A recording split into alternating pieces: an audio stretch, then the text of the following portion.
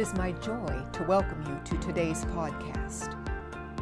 Our prayer is that the Lord will minister to you in a special way during our time together. So we celebrated the Pentecost Sunday, and that's the time when the Holy Spirit descended upon the church. And last Sunday, Sister Stubbs was talking about being filled with the Spirit.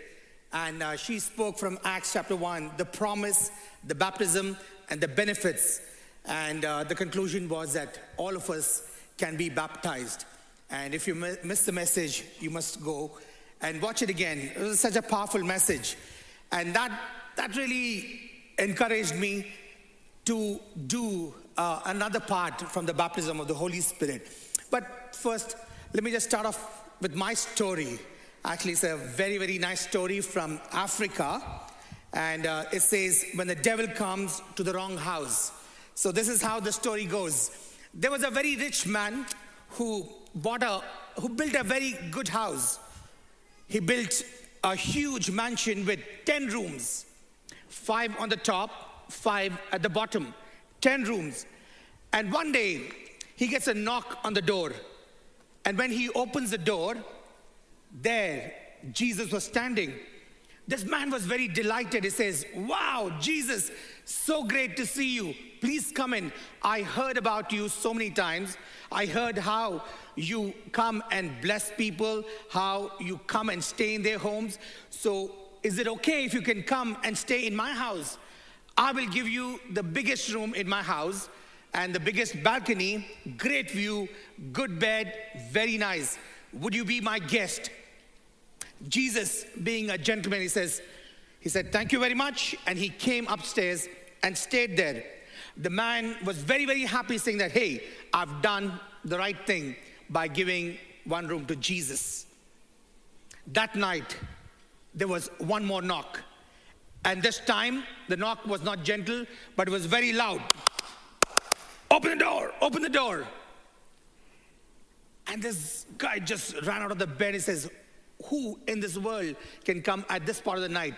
So he slowly unbolted the door. He was just peeping to see who it was. And guess who it was? It was a devil. The devil came in the night, and this man looked at the devil and says, "Oh, I've heard about you too. How you enter into people's life, steal, destroy, and kill them, and you are not welcome in this home." And as he was about to shut the door, the devil had already 1 foot in the door. That's how it all begins, right? Just 1 foot. And the devil just forced himself, put the foot, put his knees, put the hands, pushed, and came inside. And the whole night, he tormented him. Temptations, pouring out temptations over him, tormenting him. And this guy could not sleep. And as the sun was rising, the devil just left. And then Jesus comes down. And this man says, "Oh, Jesus, you have been here. I forgot that you were upstairs. I wish you had come down and helped me to fight this devil. Together, we would have fought and won this devil." And Jesus said, "Sorry, you just gave me one room, so we're just in my room." So this man said, "Let's do one thing. You take 50% of the house, I take 50% of the house. 5 rooms belongs to you, and 5 belongs to me." And Jesus, being a gentleman, said, "Very well, thank you so much." And Jesus went upstairs. And again in the night, there was one more knock. "Open the door." And it was the devil again. The devil forced himself inside, beat him up, gave him all the temptations, all the filth, and the man struggled all night because he was not strong enough. Finally, as the sun was rising, the devil left, and Jesus came down. And this man looked at Jesus and he was very angry. He said, "Jesus, you have been here. I've been so generous with you. Why didn't you come and help me?" Jesus said, "Sir, come down. It's true that you gave me 50%, 5 rooms.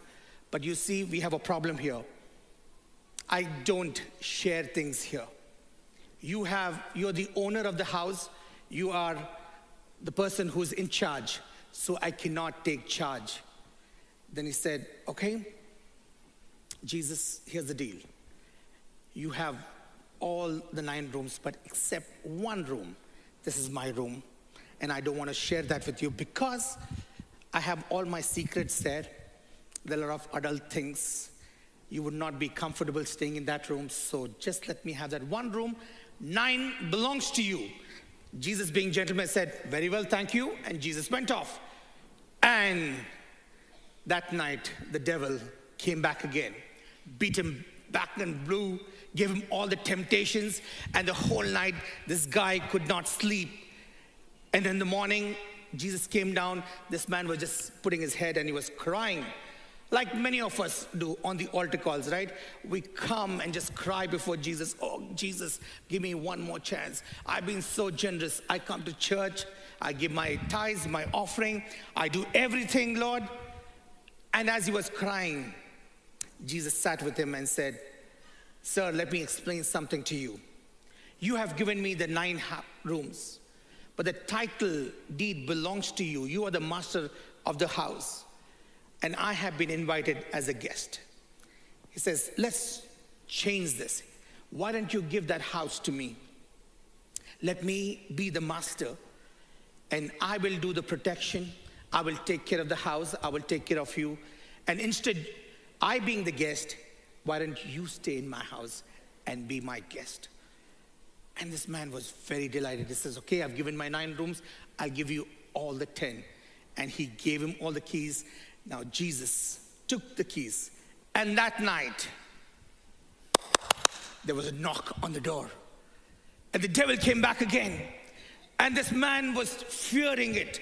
He said, I know this is the devil. And I'm going to have the same terrible night. And with fear and trembling, he goes to the door to open it. And Jesus taps him at the back and says, hey, what are you doing? This is my house. I will take care of it. You go back to sleep. And this man was very happy. He went back. Jesus opened the door and it says, who's that? And the devil peeped inside and says, oh, Jesus, what are you doing in this house? And then he looked at the address. He said, I'm sorry, Jesus. I think I came to the wrong house. And he fled. I don't know, that's been my story. When I became a Christian, there were many areas in my life which I did not surrender to God. So my Christian graph would go something like, I would be high for Jesus for 10, 15 days, and then I would fall down so badly, not to get up. Don't read my Bible, don't pray, don't do much, and then slowly go up and down, up and down, up and down. That's how my Christian life looked like until I went to a youth camp and sitting on the altar call, Jesus was showing my life, saying that, hey, you have given only 50% of your life to me. 50% belongs to you. How do you expect me to live a godly life? How do you expect me to take charge? Sitting in that altar call, I gave my heart to Jesus completely. Completely. I said, all to Jesus I surrender. And I meant it all. I didn't even hold back anything that day. And when I did that, God did something amazing in my life. I was filled with the Holy Spirit. I began to speak in tongues. And from that time till now, life has been so beautiful.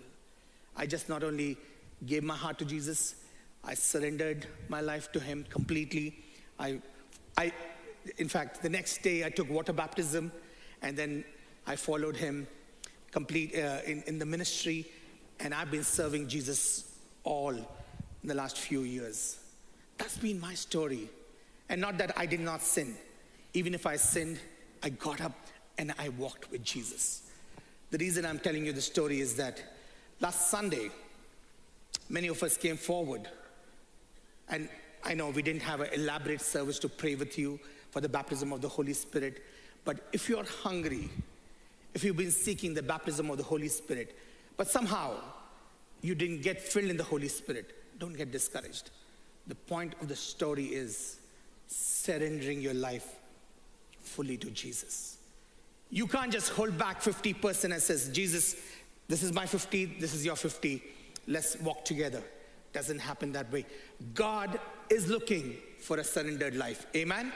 No matter who you are, this morning time, God can touch your life. He can fill you with the Holy Spirit, and you can live an empowered life. You don't have to live a weak Christian.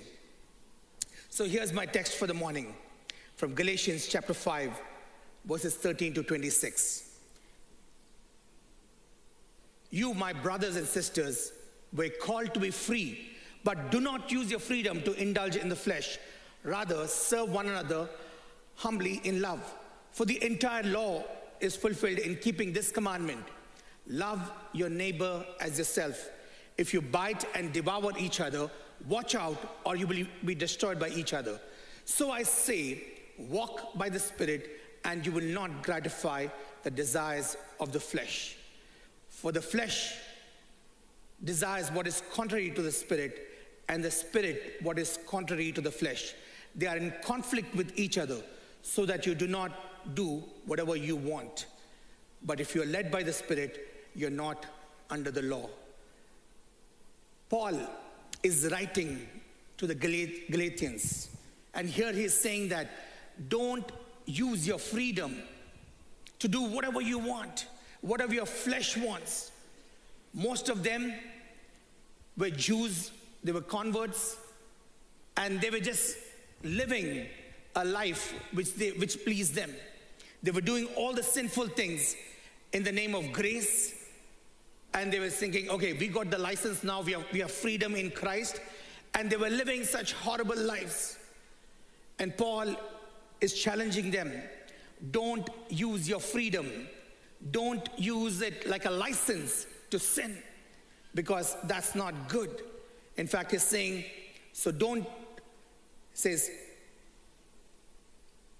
not use your freedom to indulge in the flesh. There's so many things that you can do in your flesh, right? And how the man in the story that we just heard, that he wanted to just keep things, secret things. He didn't want to surrender to God. And there were many people in that church who were getting attracted by all the sinful things, lustful things. And Paul is challenging them. Don't walk in the freedom. But rather, he says, verse 16, it says, walk in the Spirit, and you will not gratify the desires of the flesh. That's what he was saying. And then Paul was saying that both your flesh and the Spirit, they're always in conflict. They're not friends. They're enemies. They are contrary to each other. There's always a fight which is going on between your flesh and your spirit. Your spirit wants to read the Bible, pray, live a holy life, go to witness, but your flesh is taking you in the opposite direction. And sometimes we think that our Christian life is like a playground, but it is a battlefield. Your Christian life is a battlefield. There are two forces which are fighting: the Holy Spirit and the sinful nature. And it depends what you feed, what you do with your lifestyle, that one wins. Paul is not saying that the Holy Spirit is weak. Definitely not. The power of the Holy Spirit can just give you so much power to live a holy life, to live a good life. But it all depends on you. What are you feeding? Our struggle is between three things: the flesh, the devil, and the world. And sometimes we keep blaming the devil for everything, right? Oh, the devil made me sin. The devil is strong. Definitely, the Bible calls him a roaring lion waiting for someone to devour. But the greatest enemy that you and I face is not the devil, but is you, your flesh, your desires. There are many things that you don't need the devil to lead you to temptation. You run to it. You're so tempted that you run. So our greatest enemy is ourselves. If we can conquer ourselves, if we can just put our flesh under subjection. In fact, if we walk by the Spirit, then you will not gratify the sinful nature. Paul, in fact, uses the word walk in the Spirit, or live by the Spirit, or be led by the Spirit. Why? Because that's the way you need to live. As I told you my story, that all my life I struggled with sin. I struggled by reading my Bible or going to church or living a holy life. But once I surrendered completely to God, God changed my life. The second thing that I want you to look is two walks of life, flesh versus the Spirit. Paul tells in verses 19 to 21, says, the acts of the flesh are obvious. What are they? Sexual immorality, impurity, debauchery, idolatry, witchcraft, hatred, discord, jealousy, fits of rage, selfish ambition, dissension, fractions, envy, drunkenness, and orgies, and the like. And it says, and I warn you, as I did before, those who live like this will not inherit the kingdom of God. So it's amazing that he's just not talking about two forces, but now he lists down all 15 of the acts of the flesh, and we will just look into them. I don't think so there's any other passage in the Bible which is as vivid, as contrast as we read in Galatians 16 to 26. And all of these are such a warning to us. Let's look at I've divided into 4 categories. The first is all the sensual sins. That is the sexual immorality, impurity, and debauchery. So sexual immorality, what is that?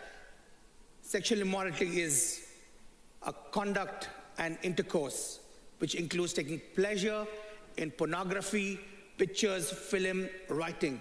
In fact, the Greek word pomia, that's the Greek word which the pornography comes from, which means sexually intimate or taking pleasure from pictures or movies. I think that's one of our biggest challenges, right, of this day. The last 2 years, I think Netflix just went on 5 times in their ratings, in their subscription. It went really high. People were sitting at home and didn't know what to do, so they're sitting and subscribing. All the websites were busy. It says impurity. What is impurity? Sexual sins, evil deeds and vices, including thoughts and desires of the heart. Debauchery, it means sensuality, following one's passion and desires to the point of having no shame or public decency. These are the sexual sins. And Paul is starting off saying that they top the list. Sex before marriage. If you've not been married, if you're a young person, if you're engaged in premarital sex, that is a sin. Living together before marriage, that is a sin. Sin, sex outside of the marriage, that is a sin. Improper or addicted to pornography, that is a sin. In fact, last few weeks I've been doing a series in the Diamond Point, and Jesus talks about adultery in Matthew chapter 5. He said, you have heard it said, you shall not commit adultery. But I tell you, anyone who looks at a woman lustfully has already committed adultery with her in his heart. And he goes on to say, if your right eyes cause you to sin, gouge it out and throw it. It is better for you to lose one part of the body than for your whole body to be thrown into hell. If your right hand causes you to stumble, cut it off and throw it. It is better for you to lose one part of the body than for your whole body to go to hell. So Jesus took the same commandment, you shall not commit adultery, but he explained it a little more vivid. He was saying that you don't have to take somebody to the bed to commit adultery. Even in your mind, in your heart, you can commit adultery. Mental adultery is a sin. If the act is wrong, so is the intention. That's what happens, right? We keep fantasizing about people whom we don't even know probably. They are famous personalities or actors or actors or anybody, and we can just do a mental pornography. We can have fantasies. And Jesus is saying, even that is a sin. That is lustful actions. Don't do that. Sometimes we think, hey, my body is present, is clean for my wife or my husband. My mind probably, I can just think I'm not hurting anybody. But Jesus is raising the standard and saying that's adultery. That is fornication. Don't indulge in that. I was just thinking of an example. When you murder somebody, you're put in jail, life imprisonment, and fine.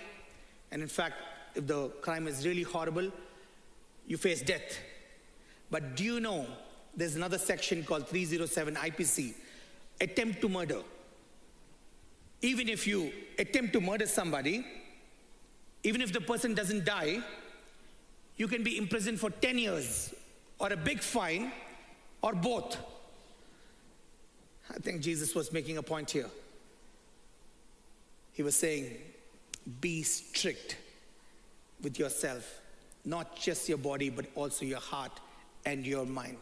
He says, if your right eye is causing you to sin, gouge it out. If your hand is causing you to sin, cut it out. It's better for you to go to heaven with one eye or one hand than both burning in hell. Church, this morning time, this comes to us as a warning. Jesus is saying, he's literally not asking you to cut, but be ruthless, be strict, don't play around. Be so strict that this does not lead you to sin itself. If you cut it off, if you just deal with it in the first stage, it's better. If your eye is clean, your whole body is clean. But if your eye is bad, Jesus says, how great is that darkness?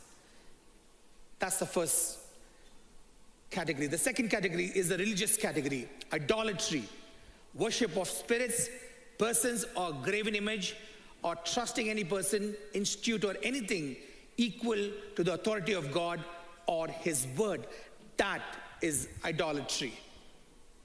Then it says witchcraft, sorcery, spiritism, black magic, worship of demons, use of drugs to produce spiritual experiences.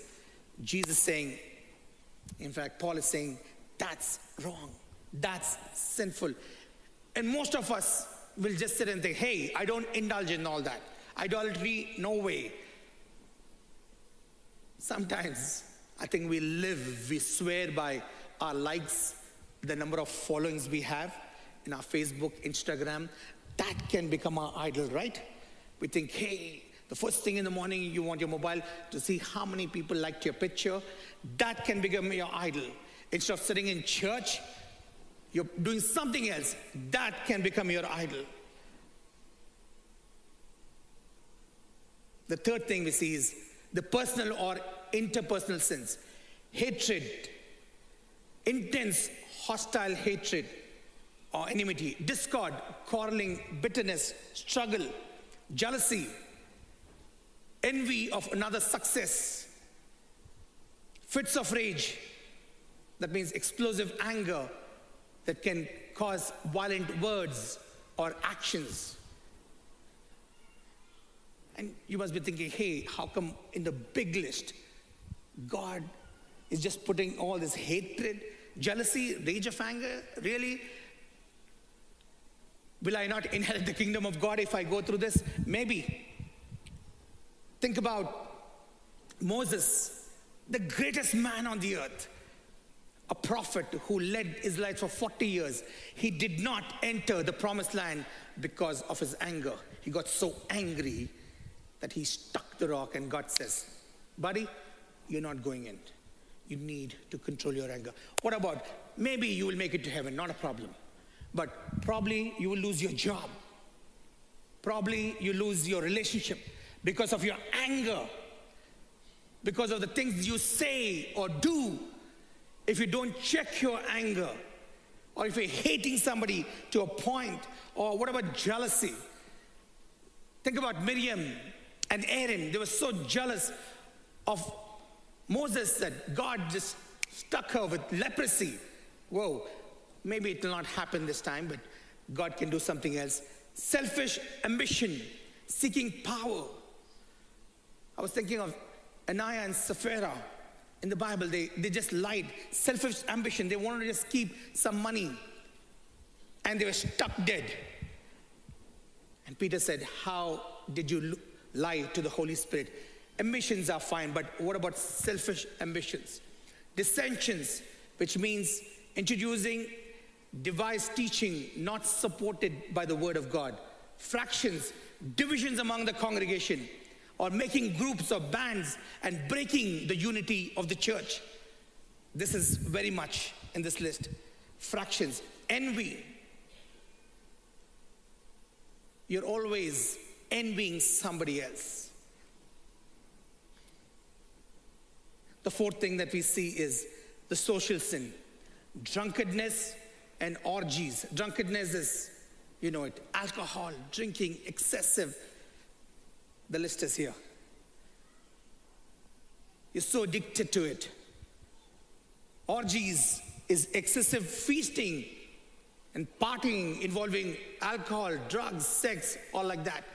That's orgies. And the Bible is warning. It says, as I have warned you before, that those who practice these acts of sin will not inherit the kingdom of God. Whoa. Paul is warning. This can prevent you from getting into heaven. If this is your ongoing lifestyle and you're not changing, this is how you want to live and die, definitely you'll be hellbound. The Bible is giving a very stern warning, but there is hope. There is a chance where if you confess your sin, God will forgive you, and you can just go to heaven, live a good life. A story is told about the Eskimos, how they kill wolf. Very, very interesting and unique pattern of these Eskimos, how they hunt wolves. The Eskimos take a big, sharp sword or a knife, and they dip it in an animal's blood, and then they freeze it. And then they dip it again in the blood and freeze it. That happens almost 3 to 4 times. A 4 layer is formed on the sword. It's almost like your ice gola, right? Picture that.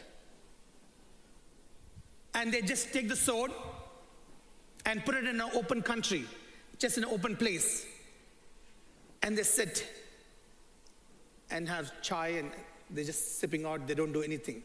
The wolf can smell that blood from a distance, and it keeps coming to that blade. And the moment it sees the blade, it begins to lick the first layer and the second layer, and is enjoying that, completely engrossed. The first layer, second layer, third layer, fourth layer, and after the fourth layer is the blade. It's licking, tasting the fresh blood, licking faster and faster until it touches the blade. Excited now, harder and harder. It licks the blade in that Arctic night. Became so craving for the blood that it does not realize that it's licking its own blood. Now the tongue is cut, but it's licking it, that naked blood, to a point that all the blood is oozed out, and it falls dead. And in the morning, the hunters will just come and pick up the body and go. That's how our appetite for sinful nature can be. You can suck on your own blood until you fall dead. And the devil doesn't have to do much, because you so enjoyed it, you so loved it, that you did not have time to notice whose blood it was. And obviously it was your blood that got sucked, got drained, and you die. But there is good news. The good news is through the Holy Spirit, we can live an empowered life. And I love verse 22, Galatians 22 says, but the fruit of the Spirit is love, joy, peace, forbearance, kindness, goodness, faithfulness, gentleness, self-control. Against such things, there is no law. Now the picture is totally different. Here we see a contrast from all the sinful nature to the fruit of the Spirit. The fruit is fruit, not fruits. It's one fruit which comes in 9 different flavors. And you can see the picture. We try to just put a picture for you so you can just imagine that. So it's not different, it's one fruit. And these flavors are all in one fruit. But why don't we see that in our lives? Probably just takes time. It takes time for us to be manifested in our lives. So I heard about a person who talks that there is a fruit which is found in Australia and Spain. One fruit which has all the 9 flavors. So many flavors that you take a bite, it's sweet. You take another bite, it's sour. You take another bite, it's bitter. One fruit. Very complicated name. I didn't get a picture too. But it's amazing to see that not just a spiritual fruit, but also earthly fruit. There's one more fruit called the miracle berry. If you eat this fruit, and eat a sour food, it makes it tastier. And here's the picture. This is a fruit. It's called the miracle fruit. It contains a chemical that affects our taste buds in our tongue. And this chemical makes the tongue register sweet taste or the bitter taste. And I'm thinking like, wow, if God has created fruit like this on the earth, how much more we have the fruit of the Holy Spirit. And God wants to give us this fruit. He wants us to taste this and to exhibit it through our lives. But it's always linked with the Spirit of God. If you abide in the Spirit, then you get to get this fruit. So when I was baptized, as I was sitting on the floor, what changed my life was that God gave me a promise. He says, I'm going to just give you love, discipline, and authority over your life. These were the 3 things which came to me while I was just sitting and seeking the Lord for the baptism of the Holy Spirit. And eventually, my love changed. Everything changed. My discipline totally changed. And then God gave me authority and I began to lead the youth group there. All 3. And slowly, I began to see other manifestations. This morning time, it all begins with the Spirit of God. And the first spirit is love. You cannot be in relationship with God without love. You need to love God. And the biggest commandment that God has given you is to love the Lord your God with all your heart, mind, soul, and strength, and with everything within you. That's where it all begins. I think that's what happened to me. Everything else becomes shadow for me. My friends, all the movies or the pleasures or everything became shadow. I had one single desire, is to love Jesus with all my heart. So I would wake up 5 o'clock in the morning and just take my Bible, run to the mountains, sit there and pray, and come down, get ready and go to college or go to work. That's what happened in my life. Love. That's where it began. The first fruit is spirit of love. And if you look into the Bible, 1 John 4, it says, the one who does not love does not know God, for God is love. That's where it all begins. God is love. John 3:16, for God so loved the world that he gave. That's where it begins. 1 John 3:16, we know love by this, that he laid down his life for us. John 13:35. By this all men will know that you are my disciple if you love one another. It's all about love. It's about love. This morning time, I don't know what or who is your first love. If God is not in that place, you have not even began to manifest that fruit. Love for God, love for people, love for our neighbors. And the best example is 1 Corinthians 13. What is love? Love is patient, love is kind, does not envy, does not boast, it's not proud, it does not dishonor others, it's not self-seeking, it's not easily angered, it keeps no records of wrong. Love does not delight in evil but rejoices with the truth, always protects, always trusts, always hope, always perseveres. Love never fails. I had such a brilliant one. So opposite to the sinful nature, right? That's all lust. But this is love. And this is how God loved us. And this is how you grow in love. The second one, the fruit of the Spirit, is joy. I don't know if you're a joyful person or not. But I think there's something about joyful people. You love to hang around with them. They smile all the time. Doesn't mean that they don't have problems. They're happy all the time, even if things are going bad. There's something, some strength. There's some delight in them. And I think the greatest example for me was my father. Always smiling, always praying, always happy, no matter what's happening in their life. And I could see the image of Jesus on his face, and I would love to see his face. It would always be glowing. That's joy. What kind of joy that you need to have? The joy of your salvation. I think that's one of the greatest joy, to know that Jesus loves you. You've been saved. You will go to heaven. You love Jesus. Jesus loves you. That is one of the greatest joy in your life, is your salvation. Is your answered prayers.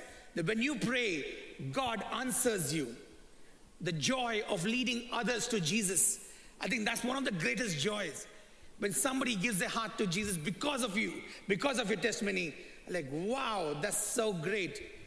A missionary was traveling in a train, and the opposite person sitting to him began to look at him so intently that this missionary got a little discomfortable. Like, hey, why are you watching me like that? And then after a few hours, this guy looked at the missionary and says, there's something different about your face. What do you do on your face that it shines all the time? And the missionary says, nothing. And then he just began to read. He says, no. There's something that you're doing that your face is glowing. In fact, I know many Christians, all of them, their faces shine. And suddenly the missionary realized, he said, hey, yeah, now I know. He says, it's not that we do outside. It's something that we put up inside that comes out on our faces, that shines, and that is Jesus Christ. His love shines through us. I thought that's such a brilliant testimony. How about you? Do you have the joy of the Lord? We read about Paul and Silas, put in the jail, beaten, but they're sitting and singing there, worshiping God. In fact, Philippians 4:4, Paul says, rejoice in the Lord always. And again I say, rejoice. Don't be sad. Psalm 16:11, in his presence is fullness of joy. Romans 14 says, righteousness, peace, and joy in the Holy Ghost. It's amazing. So many joys. The joy of the Lord is my strength. Are you bearing that fruit? Do people see Jesus in you? People see joy in you. And I'm not saying that you will not go through hard times. Definitely you will go through hard times, but is there still joy, that assurance, hey, no matter what happens, Jesus loves me, we will get through this, all things works out together for good, I will get through this. The joy of the Lord. And the third thing that we see is the peace. Peace does not mean absence of war or troubles, but in spite of that, peace is quietness, stillness, to rest when everything is restless. That is peace. How do we achieve that? Number one, peace with God. If you have peace with God, I think then you have the true peace. Romans 5 says, since we have been justified through faith, we have peace with God through our Lord Jesus Christ. That is where it all begins. Peace with God. Isaiah 26:3 says, you will keep him in perfect peace, whose mind is stayed on you, because he trusts in you. Come on, that's a great scripture for us. God gives us his peace. If we just constantly keep our mind on him, he gives us his peace. The second thing is peace with yourself. And I know that things are not great in this fallen world. So many cares, so many problems. Philippians 4:6-7 says, do not be anxious about anything, but in every situation, by prayer and by petition and with thanksgiving, present your request to God, and the peace of God, which transcends all understanding, will guard your hearts and your mind in Jesus Christ. Like, wow, that's it. So present it to God with prayer and petition. When we do that, the peace of God comes into your heart, into your mind. Peace with fellow being. I think we need to live in peace with our fellow beings. Jesus said, my peace I leave with you. My peace which the world does not give. If you have Jesus, you will have the perfect peace in your life. The last thing, Jesus is saying, blessed are the peacemakers, for they will be called the sons of God. Not just keeping it to yourself, but how about becoming a peacemaker in this troubled world and becoming his ambassadors? Those are the three things that I want to just leave with you this morning time. Love, joy, peace. If you have that, that's your inner fruit. And the outer will be patience, kindness, goodness, faithfulness, gentleness, and self-control. And as I conclude, I'll call the worship team. We have two natures, but there's only one way to live, and that is by the Spirit.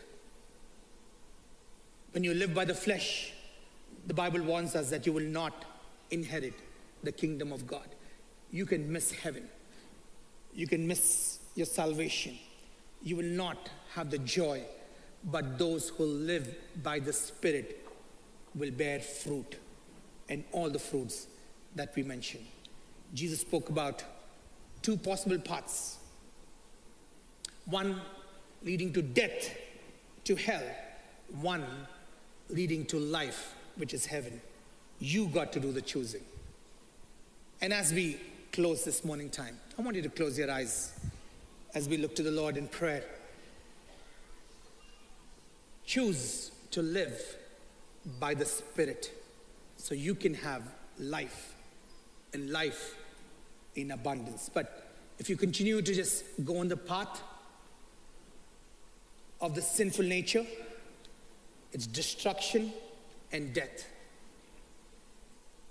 My prayer this morning time for all of you is that you will ask the Holy Spirit to give you that power to live a holy life, to please God, to walk with Him every day of your life, so you don't have to live in bondage, in slavery, in addiction. But there's so much of joy, love, and peace walking with Jesus. Father, we pray this morning time, Lord, that everyone who's sitting here this morning time, Lord, will experience the baptism of the Holy Spirit. Lord, I pray they will go back home, they will fast, they will seek your face, they will read their Bibles, they will walk with you, they will be hungry, because you said, Lord, those who hunger and thirst for righteousness, they shall be filled. I pray, God, that everyone, Lord, will be filled with the Holy Spirit. Not just speaking in tongues, but I pray that we will exhibit the fruit of the Spirit in our lives, Lord. We thank you, Jesus. We bless your holy name. In Jesus' name we ask. Amen.